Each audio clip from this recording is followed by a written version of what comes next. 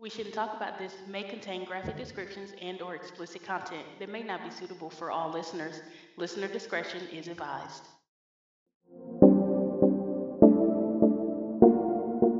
Hi, everybody. I'm Key, And I'm V. and this is We Shouldn't Talk About This. Well, it is our second week of October. You, how do you think your first week fared? It was awful.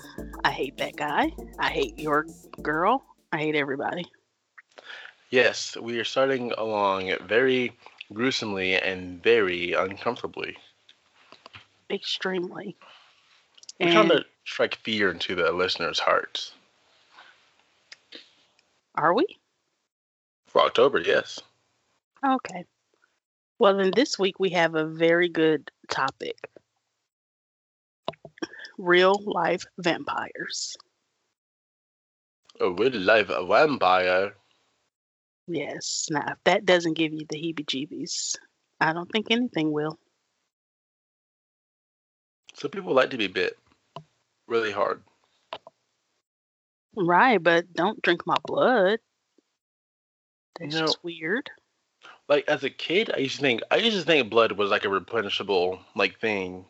When I was a kid, just like thinking like, well, if your body's leaking blood, then can't you just get more blood?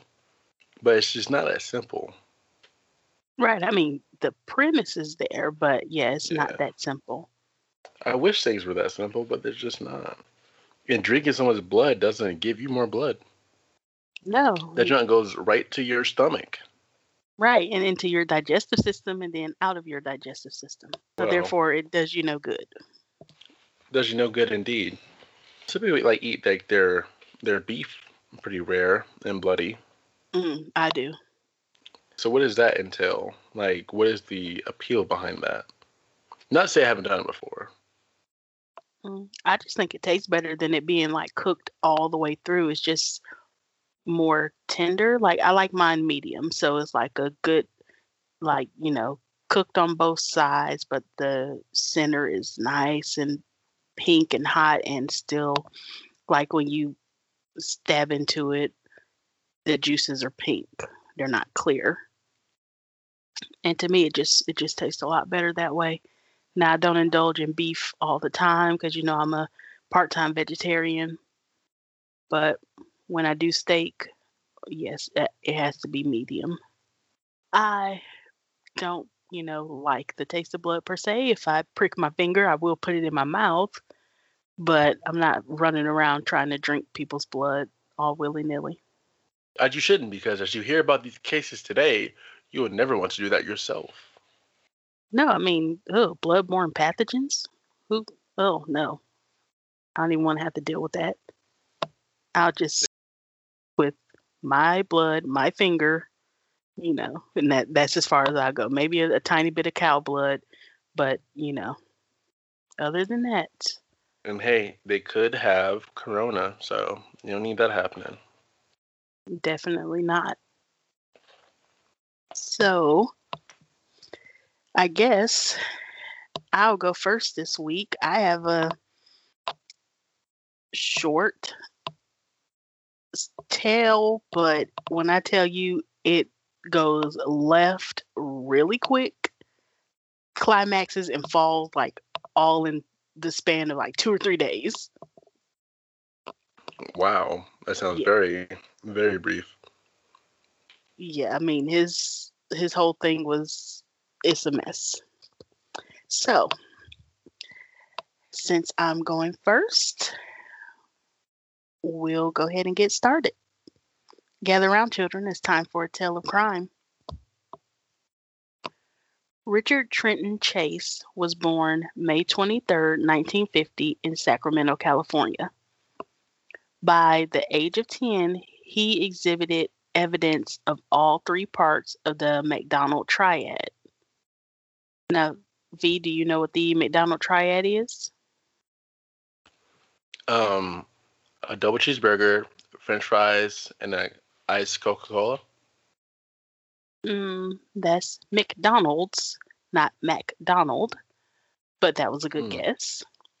The McDonald triad, also known as the triad of sociopathy or the homicidal triad, is a set of three factors that has been suggested if in any combination of two or more are present together to be predicative of or associated with violent tendencies later in life, particularly with relation to serial killers. So, the triad was first proposed by psychiatrist J.M. McDonald in A Threat to Kill, which was a 1963 article in American Journal of Psychiatry. The triad links cruelty to animals, obsession with fire setting, and persistent bedwetting past a certain age to violent behaviors, particularly homicidal behavior and sexually predatory behavior. However, other studies claim to have not found statistically significant links between the triad and violent offenders. But a lot of the really well-known serial killers do exhibit the cruelty to animals, the fire setting, or the bedwetting when they're much older in their youth. So it has been, it has some validity because a lot of, especially the cruelty to animals, a lot of these people torture animals when they're younger. Yes, I've read that also. Yes. So Chase, exhibited these signs, and that was by the age of 10. So that was very concerning. But he also developed hypochondria as he matured. He often complained that his heart would occasionally stop beating or that someone had stolen his pulmonary artery. He would hold oranges on his head, believing vitamin C would be absorbed by his brain via diffusion. Okay, this was a dumb kid. He also believed that his cranial bones had become separated and were moving around, so he shaved his head to be able to watch this activity. What? Now, unsurprisingly, at the age of 25, Chase was diagnosed with paranoid schizophrenia and institutionalized in 1975 to prevent him from becoming a danger to himself. It was his attempt to inject himself with rabbit's blood, which made him violently ill, that resulted in this institutionalization. Do you think he was going to get bunny hopping powers? No, he just had this thing about not having enough blood in his system. His fascination with blood earned him the nickname Dracula among the psychiatric hospital's assistants who witnessed him kill and attempt to drink the blood of several birds in an effort to stave off the effects of a poison that was, he imagined, slowly turning his own blood to powder. In spite of several similar incidents, the staff believed that he had rehabilitated, and Chase was released to live with his mother in 1976. So he thought he was being poisoned, and his blood was turning to powder as a result of that, and he would drink the blood of any animals he could catch and kill to counteract those effects. It sounds like he lived a really paranoid life. Yes. So not long after his release from the psychiatric hospital, he moved out of his mother's house, believing that she also was attempting to poison him. Chase rented an apartment with friends, but the roommates constantly complained that he was under the influence of alcohol and drugs. So the roommates demanded that he move out, but when he refused, the roommates just moved out instead. Once alone in his apartment, Chase began to capture, kill, and disembowel various animals, which he would then devour raw sometimes mixing the raw organs with Coca-Cola in a blender and drinking the concoction. Okay, no. Oh my goodness.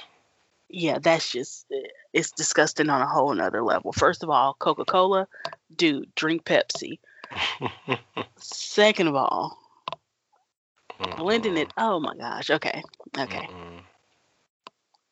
So Chase believed that by ingesting the creatures, he was preventing his heart from shrinking. In 1977, August, Nevada police found him late one night in the Lake Tahoe area, covered in blood and carrying a bucket with a liver in the back of his pickup truck. Since they determined the blood and organ belonged to a cow, not a human, they let Chase go. Now, just 4 short months, he went downhill so fast that, I mean, he was already pretty much downhill at this point drinking Coca-Cola, but even further downhill from that. So on December 29th, 1977, Chase killed his first known victim in a drive-by shooting. The victim, Ambrose Griffin, was a 51-year-old engineer and father of two. Ambrose was helping his wife bring in groceries when Chase pulled out a .22 caliber pistol and shot him in the chest. No reasoning behind it. He just did it. He didn't even like get out of his car. He attempted to enter the home of a woman 2 weeks later, but because her doors were locked, he walked away. Chase later told detectives that he took locked doors as a sign that he was not welcome, but unlocked doors were an invitation to come inside. You know, that's a common like vampire sort of like lore thing that like you can only You enter. have to be invited in. Yeah. Yeah, so if you don't lock your door, that's pretty much an invitation for vampires to just freely come into your house. Come get you.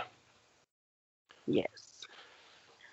So he was once caught and chased off by a couple returning home as he pilfered their belongings, and he had also urinated and defecated on their infant child's bed and clothing. What was the rationale behind that? There was none. Now, on January 23rd, 1978, Chase broke into a house and shot Teresa Wallen. Teresa was 3 months pregnant at the time. He shot her 3 times, then had sexual intercourse with her corpse while stabbing her with a butcher knife. He removed multiple organs, cut off one of her nipples, and drank her blood. He then did something so disgusting to Wallen that I actually am now choosing not to even repeat. It was worse than cutting off a nipple. Much worse. Mm. I can't. Google the story if you want to know what he did to this poor lady's body. After all of that, I'm choosing not to say it. On January 27th, Chase entered the home of 38-year-old Evelyn Miroth. He encountered her friend Danny Meredith, whom he shot with his .22 caliber handgun, then took Meredith's wallet and car keys. He then fatally shot Evelyn, her 6-year-old son Jason, and her 22-month-old nephew David Ferreira before mutilating Evelyn. Then he partially cannibalized her. Her stomach was cut open and she had multiple organs missing. It's also alleged that Chase engaged in necrophilia with her corpse as well. A visitor's knock on the door startled Chase, who fled in Danny Meredith's car, taking Ferreira's body with him. The visitor alerted a neighbor who called the police. They discovered that Chase had left perfect handprints and shoe prints in Evelyn's blood. Now, he was arrested shortly afterwards, and the police searched his apartment and found that the walls, floor, ceiling, refrigerator, and all of Chase's eating and drinking utensils were soaked in or stained with blood, and his refrigerator contained human brains. Now, the sensational trial of the Vampire of Sacramento began on January 2nd, 1979, and lasted 5 months. The defense attorney rejected the suggested death penalty on the grounds that Chase was not guilty by reason of insanity. But in the end, after 5 hours of deliberation, Chase was found guilty of 6 counts of murder and sentenced to death by gas chamber. Now, Chase granted a series of interviews with Robert Ressler, during which he spoke of his fears of Nazis and UFOs, claiming that although he had killed, it was not his fault. He had been forced to keep himself alive, which he believed any person would do. Were aware of his crimes and were also frightened by him, which is understandable. And they often encouraged him to kill himself, according to correctional officers. And in the end, Richard Chase did just that. He began stockpiling anti-anxiety medications, which he was offered by the jail staff, until he had enough for a fatal overdose. And he was found dead in his cell the day after Christmas in 1980. And sadly, the 22-month-old's body was found behind a church like a few months later after he had fled the house. So they didn't even find him immediately, even though they caught him immediately. Oh my gosh. Dang. And that was the Vampire of Sacramento. That was awfully horrifying. This guy was really, really was something wrong in the head. Yeah, like he really thought that drinking blood from other beings was keeping him alive. Like, I mean, I guess I could probably go with the insanity, like, because he was definitely not well. No, But, I don't know, because it's not even like he tried to hide it, so I can't even say maybe he wasn't insane. It seems like he just didn't think he was doing anything wrong. I wonder why he didn't have like any other kind of thing about like why he wasn't worried about other people's low blood volume or whatever. Yeah, it seems like he was only concerned with himself. Maybe that was like part of his schizophrenia, that he thought these things were just happening to him. Oh, some poor soul with a serious blood to powder condition. Yeah, Man, that would suck if that was real. awful guy. Terrible. Well, Key, that was a frightening story. A story that will keep you up in your bed at night with your covers clenched to your bosom. Whoa. Let's not mention bosoms. Oh, I'm sorry. I thought this was a E-rated podcast. My mistake. I'm just saying we're not in 1942. Well, vampires are very old-fashioned, so I thought it was appropriate. They are, like, vampires really do give you a 1800s vibe. It's like vampires are right after the Lovecraftian times. I don't know what times those are, but I'll just take your word for it. You don't know who Lovecraft is, the author? No.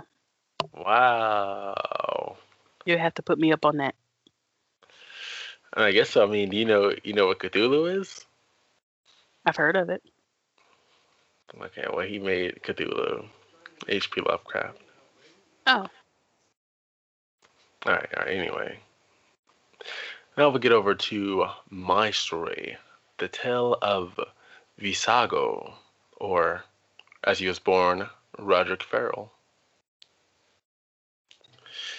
Sandra Gibson gave birth to Roderick Justin Farrell on March 28, 1980, in Moray, Kentucky, when she was just 16 years old. She had only been married to his father for 3 weeks before they broke it off and she moved back in with her parents. An emotionally damaged teenager turned mom, she did not always make the best decisions, but she loved her son to death, with him now being the only man in her life. It was Sandra who first exposed Rod to his fascination with vampires.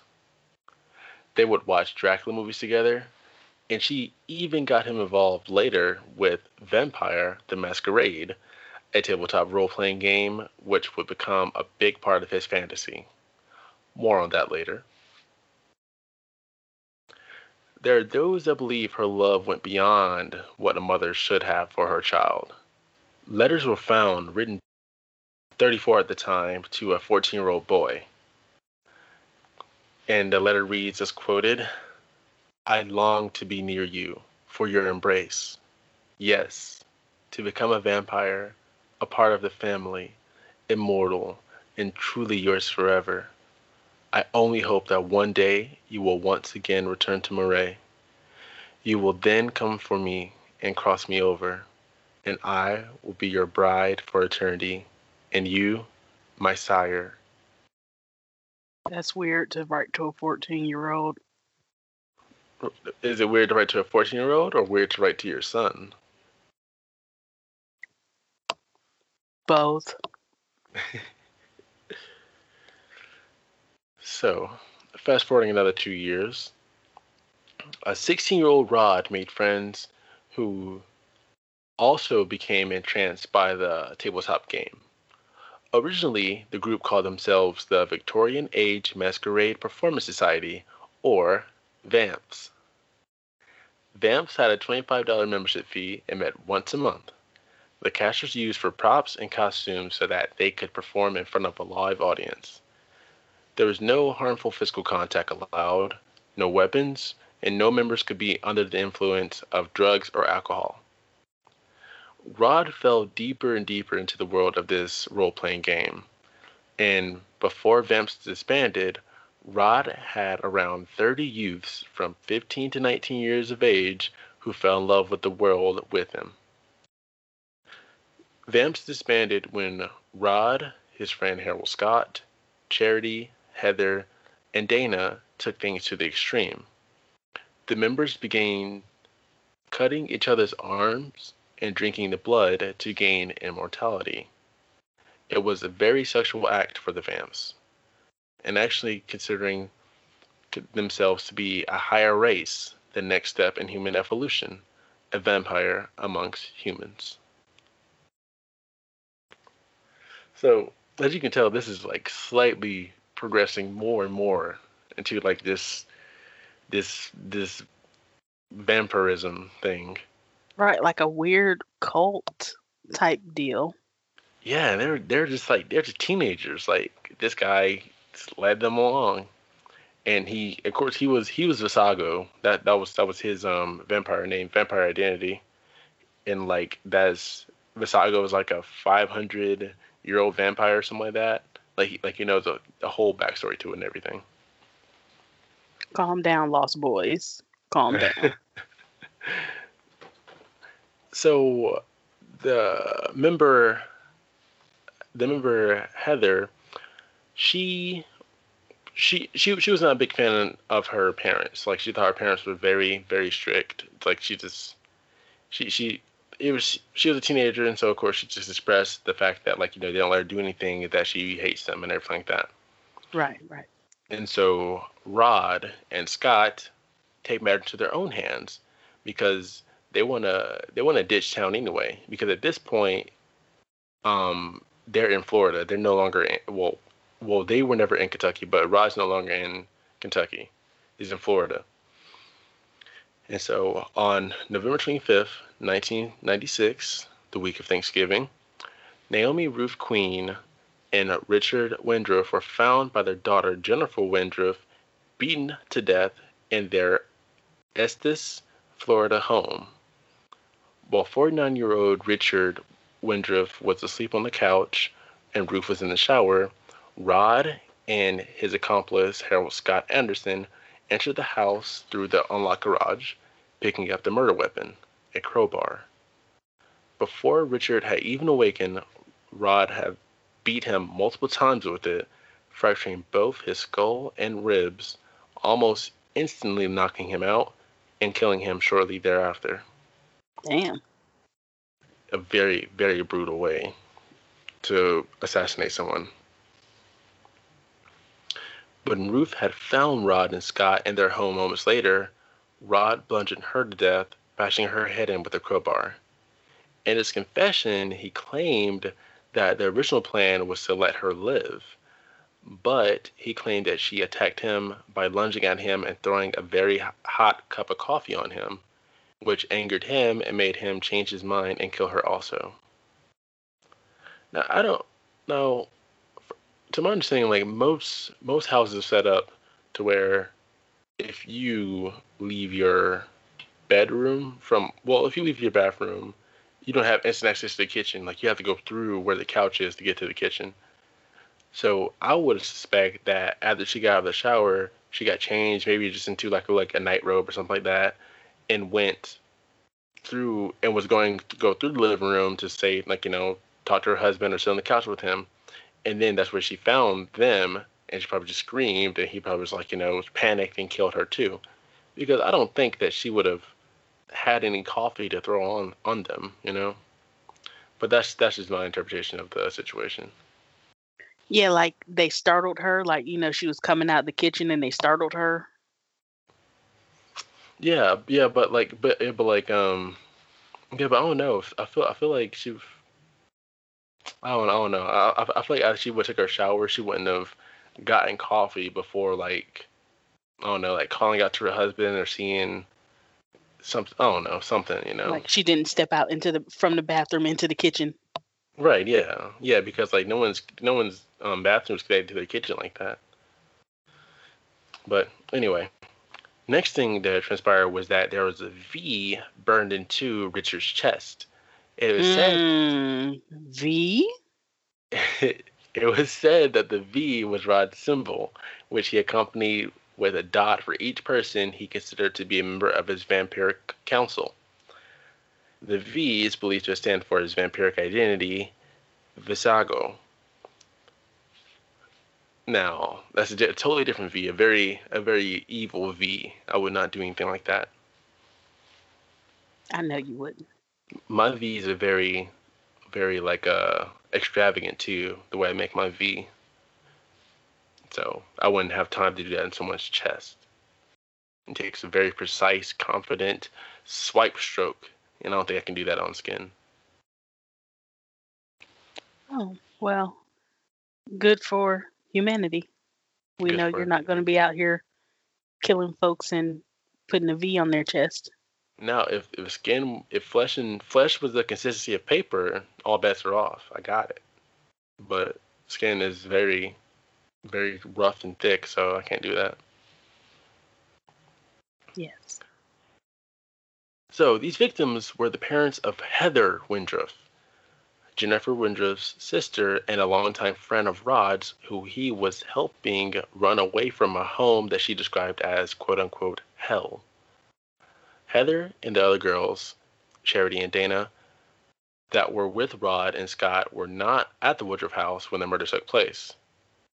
Charity, Kesey, and her friend Dana Cooper had driven to Heather's boyfriend's apartment so Heather could say goodbye before leaving for New Orleans, leaving Rod and Scott outside the Woodruff home. After 4 days of driving through 4 states, the group was found in Baton Rouge, Louisiana. It is believed that Rod liked the video arcade in New Orleans, and they were headed there. Now, Charity called her grandmother in South Dakota. The group needed money, and Charity thought their grandmother could help her out. But guess what Grandma did? I don't know. Grandma said, "Hold that thought, sugar," and called the cops and reported where they were staying so the cops could get them. All right now, Grandma. Grandma did the right thing. She was like, my baby's going off the deep end. She's a vampire now. She said she's going to be immortal. These kids have killed someone. It's all over the news. It's not happening. Not on my watch. Hey, that's the kind of grandmas we need. Yeah, so she set up a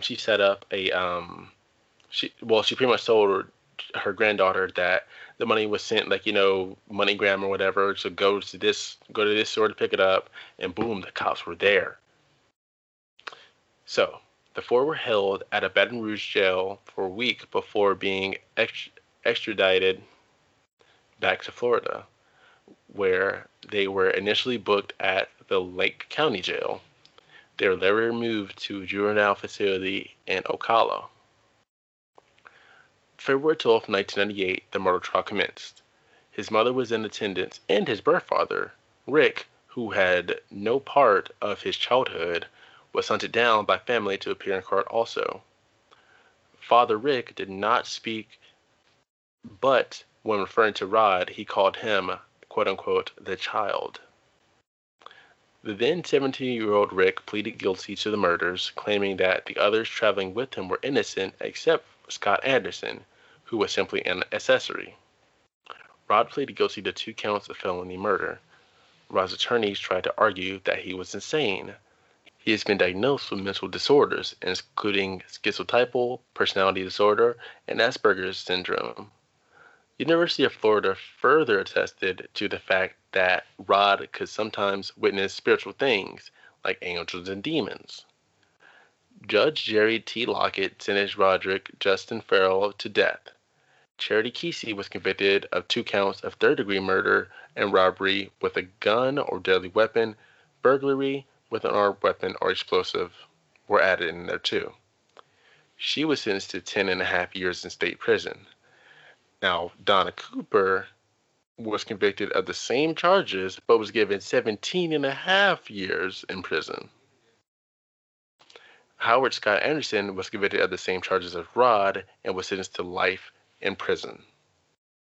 For 2 years, Ferrell held the record as the youngest inmate on death row until November 2000, when Florida Supreme Court reduced his sentence to life in prison. Because Florida had long abolished parole, the sentence is without it. Charity was released from prison in March 2006, and Donna was released from prison in October 2011. In 2013, an appellate court dismissed attempts by Rod Ferrell and Scott Anderson to get a new sentence hearing. However, in December 2018, Scott Anderson was resentenced by Don Briggs to 40 years in prison. Anderson was given credit for the 22 years he's already served, with him being the first eligible for release in 2031.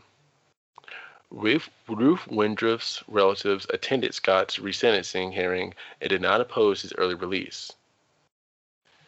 Really? I'm surprised by that. Well, they were actually more concerned with Rod. Oh, because he was the ringleader. Yeah. He was scheduled to face his own resentencing in July 2019. His sentencing was then moved to November 18th, and then once again in April 2020, and the sentencing judge upheld his life without parole sentence and deemed him irreparably corrupt. Scott is currently incarcerated in the Calhoun Correctional Institution, while Rod is currently in the Tomoka Correctional Institution. I'm glad his sentence was upheld. Yes, me too. And what's sad about it on his end is that he can't even see the revitalization of the franchise he once loved. So the role-playing game Vampire the Masquerade is still going on today, but is now turned into a video game. And back then, Rod used his imagination with, pencil and paper to create his own character and his own lifestyle. But now the game is a first-person RPG where characters can create their own characters through a character creation screen and decide their backstory at the beginning of the game. So he would have been in love with it nowadays. But unfortunately, he did the crime, so he has to pay the time. Do you think if his mother hadn't had such a weird obsession with him and got him into vampires that he would have not done this? Yeah. I definitely don't think so because like I don't know too many people whose parents were like or super into horror movies and showed that to them as a kid, because it mainly goes like, when you see a scary movie as a kid or something like a monster or a vampire, you're like gonna be afraid of it when you're a kid. But if your mom or dad's like, oh my god, like look how cool this part is or stuff, you're gonna be into it. So I definitely think that definitely, yeah, it definitely just Was set a him off factor? to his path. Yeah. Yeah. Because, like, some movies are, I guess considered horror movies, but aren't really, like Teen Wolf. Like, I don't see a problem with a kid watching Teen Wolf because it's not, like, No. gory. Yeah. And Teen Wolf is like, it has like a happy ending and everything. Right. So I think But it's then, kind of more of you need to be cognizant of the age of who you're showing what movie. yeah, because like if you show your kids Jason Voorhees instead of Black Panther, they're gonna be like, I want to be like Jason Voorhees when I get older. I want to be the big, strong, teleporting killer dude with a sword.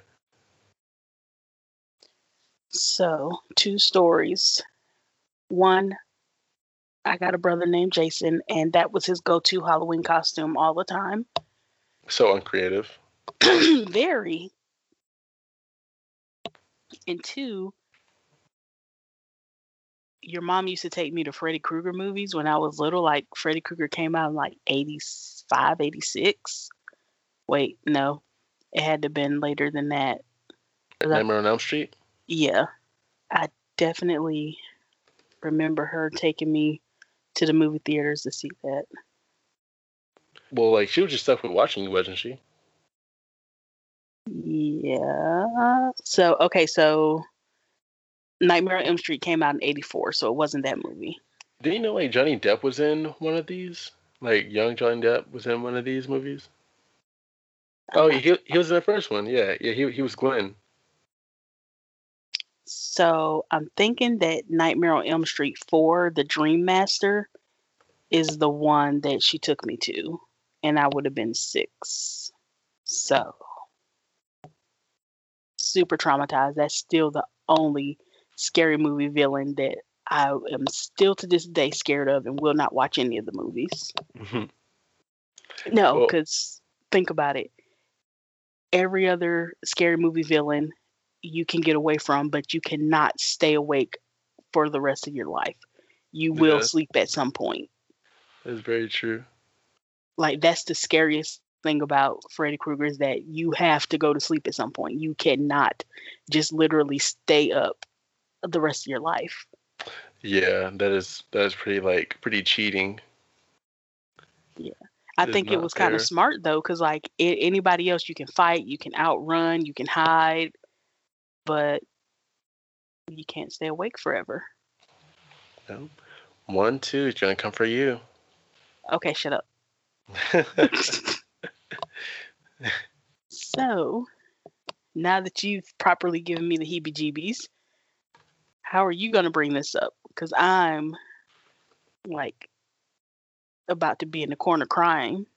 No, don't say Started that. singing that song. Don't say that.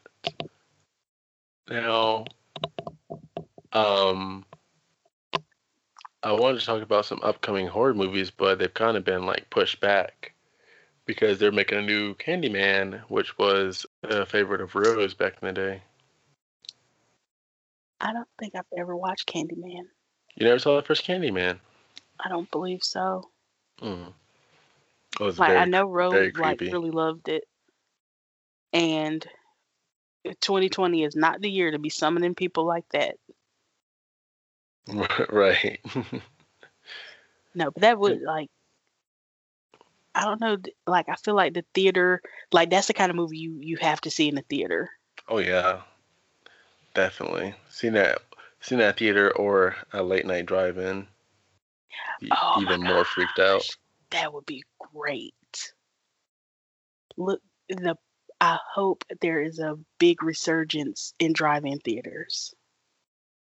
I actually did one back in July. Oh man, was it far? Yeah, yeah. It's kind of like towards Greenwood, South Carolina. That's where I was gonna ask you. That's the only one that I know of. But yeah, they played It One and Annabelle. Oh wow. Oh, I bet that was good. Hmm. Yeah, that would be fun. Like if drive-throughs like really made a comeback. Yeah, yeah, That would definitely be would great. be. Yeah, because like that way people can still enjoy being somewhere, not just cooped up, and like they have like a nice experience there too. And like I personally think it's funner than movie theaters because you're in your own vehicle, so you're more comfortable if you have a comfortable car or a car you're just used to being inside of. And Yeah, like I don't fall asleep in drive-in theaters, but I always fall asleep in movie theaters, that's weird. Maybe because you're behind, because you're in the car. Maybe your body just won't let you. which is good. Good instinct in my body's part. Thank you, body. Yes, but Aunt Kay used to sneak us into the drive-ins back in Detroit. Was she like pigeon a blanket in the back seat, like cover everyone up?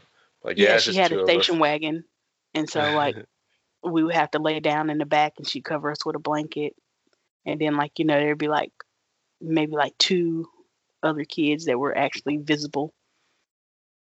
Yeah, so she just played for herself and the other two kids. Yeah, Perfect. and then we like lay on the hood and on the roof of the car and watch the movies. It was fun. It was a lot of fun. That sounds great. So I need everyone to donate to Keys Drive-In because that's what I want to do now. I want to build a drive-in. So please, There you everyone, go. donate on PayPal. We shouldn't talk about this at gmail.com is the PayPal. Please help us start a drive-in movie theater.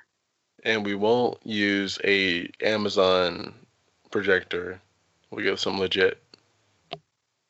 Yes, actual movie projector that you're supposed to use, not beaming it from our car to a large or from our phones to a large screen TV. I mean, but you got to start somewhere, so maybe it will be that at the beginning. Yeah, you gotta start somewhere. Yeah. Then we'll have just like the oval Redenbacher popcorn for you. Gross. We'll, Popcorn is nasty. we'll buy dollar candy bars, sell them for $3, so you get the real experience. But I mean, you're in your car, you could bring your own food, literally. Oh, okay. So it won't be one of those drive-ins where you can't. Because No, drive-ins don't let you do that. because who are we, the drive-in police? I mean, definitely can be. Nah, just bring your own food. You heard it here first, folks. I don't want to have to deal with the food regulations and the cleaning. I worked in a restaurant. I don't want to deal with that. Okay, okay. You've been there and you've seen the dark side. Yes, I have, and it's no. So just bring your own food, bring a blanket, and we'll bring the cell phones and big screen TVs. I hope 37 inches is okay for everybody. No, gosh, no. So basically, one car gets to watch the movie. Take it selling out fast. Don't delay. Get them now. Right, because you definitely want to be the first car in. So you can get the best seat. Well, that was a nice way to bring it up. We're venturing off into movie theater moguls. We gotta make this podcast productive somehow. Yes, we do. We're not gonna just sit and talk forever. We got to have a forward moving plan. Yes, we do. So drive-in theater, that's our next goal. All right, that sounds good to me. All right. Well, with that being said, I'm Key. And I'm B. And this is We Shouldn't Talk About This. Thanks for listening. Bye.